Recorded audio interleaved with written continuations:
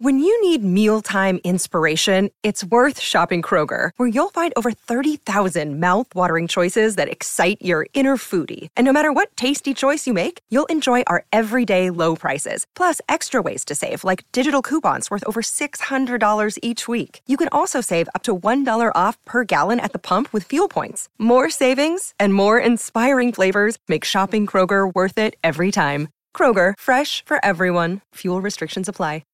DMV Download, the new daily podcast from WTOP News, is out now. Hosts Megan Clorty and Luke Garrett get the story behind the story. Every weekday afternoon, Megan and I will go beyond the headlines with WTOP reporters and sources to bring you more on the biggest local stories impacting you, our fellow Washingtonians. The DMV Download podcast is available now on all major podcast platforms. Subscribe today so you don't miss an episode. The DMV Download podcast is presented by Steamfitters Local 602.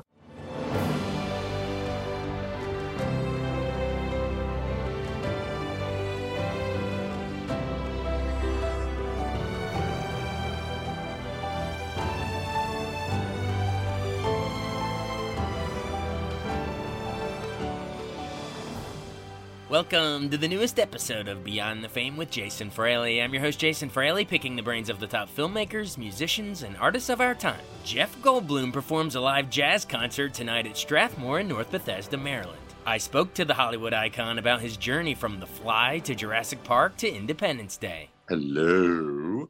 I'm so excited. Where are you, Jason? There you are. Hey. I see you. I like that little ivy plant that you've still treated very well and you've got it going. That's a real plant, isn't it? That's all my wife. That's Ashley right there. So, yeah. Done a good job. And what's that? So woof. What's that woof sign behind you? That's our beautiful little black lab, Liberty. I'm glad I asked. A black lab. I used to have a black lab named Buddy. We now have Woody, who's a red-haired standard poodle. Oh, well, there you go. I appreciate you pointing out the background stuff, but I don't even know if our listeners will see it. But well, they should know about it. I'm glad you noticed. They should know about it and how handsome you are. And even beneath that dark virile stubble, I see, don't you have a cleft in your chin like Kirk Douglas and Cary Grant? Right there. Yeah. Wow. You're comparing me to two of the greats right there.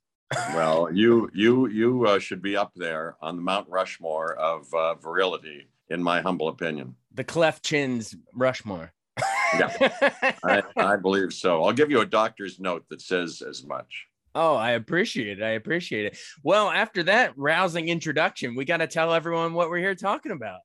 Jeff Goldblum, the great, is coming to Strathmore tonight in North Bethesda at 8 p.m. And it's a jazz concert. So not only is he the movie star you know and love, but an acclaimed, accomplished jazz pianist. So tell me about your group, the Mildred Snitzer Orchestra. How long has that been around? You know, here's the story. About 30 years.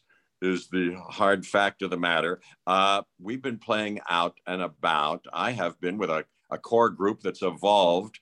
And when we played Hollywood Bowl some couple of decades ago, we didn't have a name yet. And it was for the Playboy Jazz Festival. And they said, we got to put something on the program. And I remembered this lady from Pittsburgh, a friend of ours named Mildred Snitzer.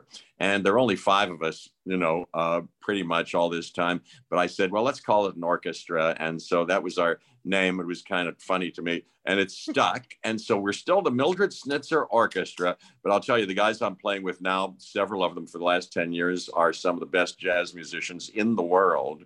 And if you come to the Strathmore tonight, do you know that place? Oh, it's beautiful. Have you been there? No, we have not. This is our first time at that place and in this area. So I know a little bit about it, but I haven't been there. I can't wait. I think it's going to be great. So when you come there tonight, you'll hear some jazz, 50s, 60s Blue Note kind of stuff. We play some Thelonious Monk and Herbie Hancock, that kind of stuff. And there's some singing involved, but I kind of keep it loose and we play games with the audience, and there's questions and answers and trivia and all manner of movie talk and anything the audience wants to know about. I'm particularly interested always in who shows up and what they are up to. What do you think of that? I love it. And if you just said you'd never been there, I'm telling you, when you walk in, like the first time I went in there, I was expecting it to be grand, but it exceeded even those expectations. The way they've designed it is unbelievable. You're going to have a blast. No kidding. Great. Yeah. Oh, yeah. Oh, yeah. So wait, well, I don't want you to burn the whole set list, leave something up to the imagination, but like, give us a few. We're playing some standards like Straighten Up and Fly Right. Come on. How do I say it? Come on to my house.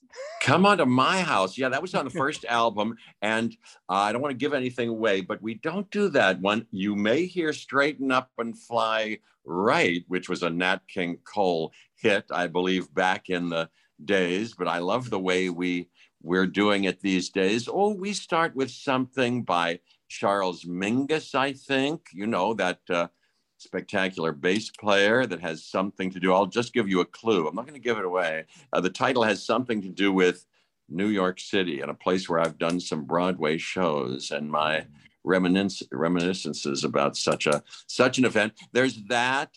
And well, Herbie Hancock. Yes, there's something by him.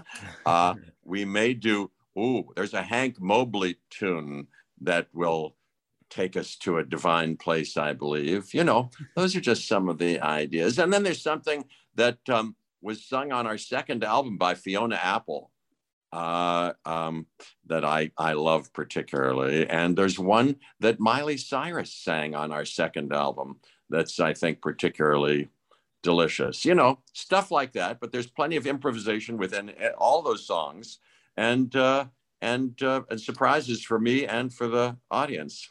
That's going to be great. Now, I'm sure a lot of our listeners are curious. How did you get into playing, piano in the first place? Was it piano lessons as a kid? You grew up just outside of Pittsburgh, right? That's right. A place called West Homestead. There were 4 of us kids. My dad was a doctor, but my mom and my dad always had a yen for the arts of one kind or another. They gave all us kids music lessons. I started to play piano, and when after a year or so, my teacher gave me an arrangement of some jazzy number that just was in me to just adore. That's when I sat down and really started to play. And then before I left Pittsburgh, when I was 15, I started to call up cocktail lounges, and I got a gig or two playing around just because I thought that would be neat. I don't know why. At the time, I'd already had my heart set on an acting career, which I then pursued and have been, as you may know, lucky enough to have, Wait, you're an actor? You've acted? Sometimes I am, and I've been able to keep at it. But all this time, I've kept a piano by my side and put some piano in some parts and some movies and plays. And then about 30 years ago, started to play out and about with a band, and just for fun. And it's kind of evolved into this. It's one of the thrills of my life. I absolutely love it. Well, take me into really quick that when you said 15, you were playing jazz and playing around, but take me into the decision. What is it? Around 17, you moved to New York and you said you're going to try to do the actor thing, at least primarily. Neighborhood Playhouse training, Broadway debut, and Two Gentlemen of Verona. Take me into that shift and say, I'm going to try acting for a while. Here's what happened. It wasn't even just for a while. I don't know why. I was crazy enough to just make this commitment to a lifelong, what turned out to be, luckily enough, a lifelong marriage to acting. And it started when I was, 10. I used to go see plays, children's theater around Pittsburgh, and I was wildly excited then. I had a camp experience in the summer around 5th grade where I was in a drama thing, and they gave me a part in this show. And my dad, who had said, if you find something you really love doing, that might be a key to your vocational choice. And it was on that night, I remember, that I went to myself, I think maybe that's it. I want to be an actor, but I didn't tell anybody. It was a secret. I used to have a shower every morning. We had a glass shower door, and it used to steam up, and I would put, please God, let me be an actor. And then I'd wipe it off so nobody could see it. And then around 10th, 11th grade, I went to summer sessions to Carnegie Mellon University, who had real actors and teachers, and by that time I was just obsessed with it. So by the time college came around, I just found myself attracted to, and luckily winding up in New York with Sandy Meisner at the Neighborhood Playhouse. And that was it. Started to study with that good teacher and fell into a Broadway show, like you say, and then quickly movies. And it all has kind of kept up since then, believe it or not. Stay tuned for the rest of my conversation with Jeff Goldblum. But first, a message from a fellow WTOP podcast. DMV Download, the new daily podcast from WTOP News, is out now. Hosts Megan Clorty and Luke Garrett get the story behind the story. Every weekday afternoon, Megan and I will go beyond the headlines with WTOP reporters and sources to bring you more on the biggest local stories impacting you, our fellow Washingtonians. The DMV Download podcast is available now on all major podcast platforms. Subscribe today so you don't miss an episode. The DMV Download podcast is presented by Steamfitters Local 602. Welcome back to Beyond the Fame for the rest of today's conversation with Jeff Goldblum. Yeah, tell me about those early roles, like you were doing a lot with a little, like Nashville, the Tricycle Man, not really saying much, but just connecting storylines, or in Annie Hall, I forgot my mantra at the party. Like, what in those early days? Well, A, were you just happy to be part of such big movies, big directors at the time? But B, what do you say? Like, there's not much on the page, but I'm gonna make an impact.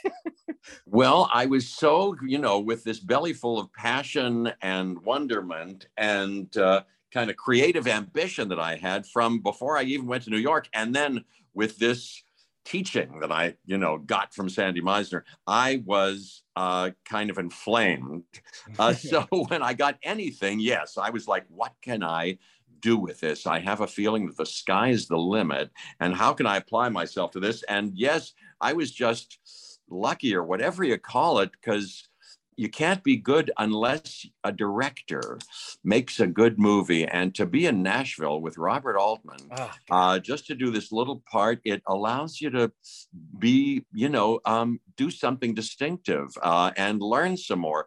And with several of those, I worked with Paul Mazursky early on, if you know him, and that's what happened. And still, I find myself lucky now to be coming up in my fourth Wes Anderson movie. Yeah. I have a little thing in that coming up, and I had a great creative time doing that. And then in this next dinosaur movie, this Jurassic World Dominion, it's called, coming out June 10th, that Steven Spielberg still a lot to do with. Colin Trevorrow directed this one, along with Emily Carmichael, did the script with the original cast, grafted on to the current cast, Laura Dern and Sam Neill and Bryce Dallas Howard and Chris Pratt. So I'm just still lucky to be doing things that excite me, that I can learn from, and that I think people may have some interest in.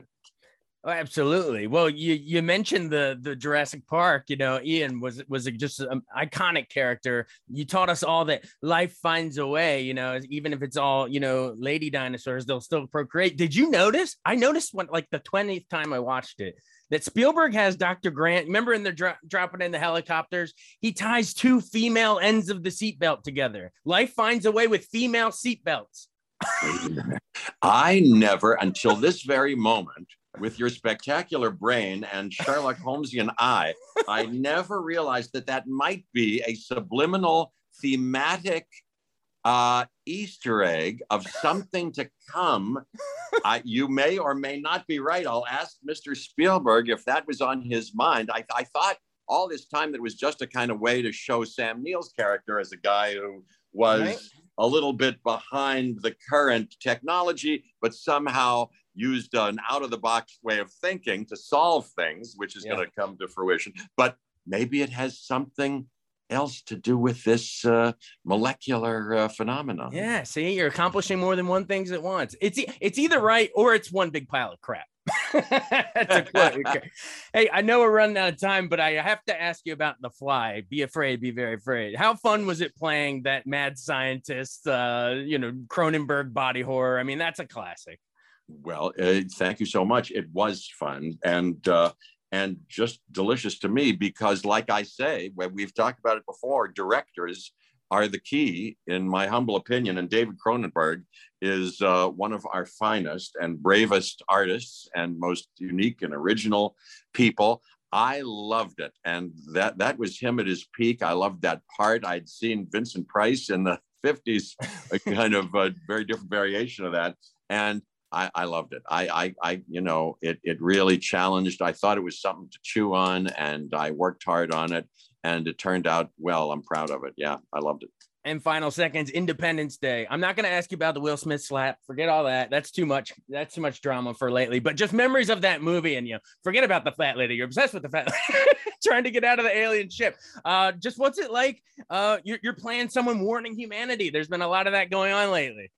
Well, how about that? Yes, that is a kind of a thread of something similar, even in the Jurassic Park movie. Yes, the world is facing altogether something dire. And in order to solve it, we all have to come together. That turned out to be, one of the elements in that story and in this upcoming Jurassic and in our real lives. So from our mouths to the ear of destiny, I hope we all come out okay. All right. Well, tonight our ear of destiny will be tuned into your jazz pianist jazz concert at the Strathmore at North Bethesda, 8 p.m. It's like literally a couple hours away, folks. So go on there on Strathmore's website and get your tickets now. Jeff Goldblum, this was an honor. Thanks so much. It's a greater honor for me. Thank you, Jason. I appreciate it. I'll see you all tonight. All right. Sounds good. Take care. Take care. And before we run, here's my brief red carpet encounter with Goldblum at the 2016 Kennedy Center Honors, where he showed up to honor Al Pacino. Do you have a favorite Al Pacino role or line? I love The Godfathers, of course. And he says, it's not personal, Sonny. It's business. Strictly business. He's a unique person and wildly talented, deeply serious and high integrity about his pursuit of excellence. He works very hard, and he's just a beautiful actor. Thank you. If Michael Corleone went to the mats with Tony Montana, which one would be the last man standing? Very different styles. Say hello to my little friend. And he says, I don't know, it's a tie. Have a good night. Thank you. Thanks so much for joining us on Beyond the Fame with Jason Fraley. Remember to hit the subscribe button and give us a 5-star rating if you like what you hear. We'll see you next time.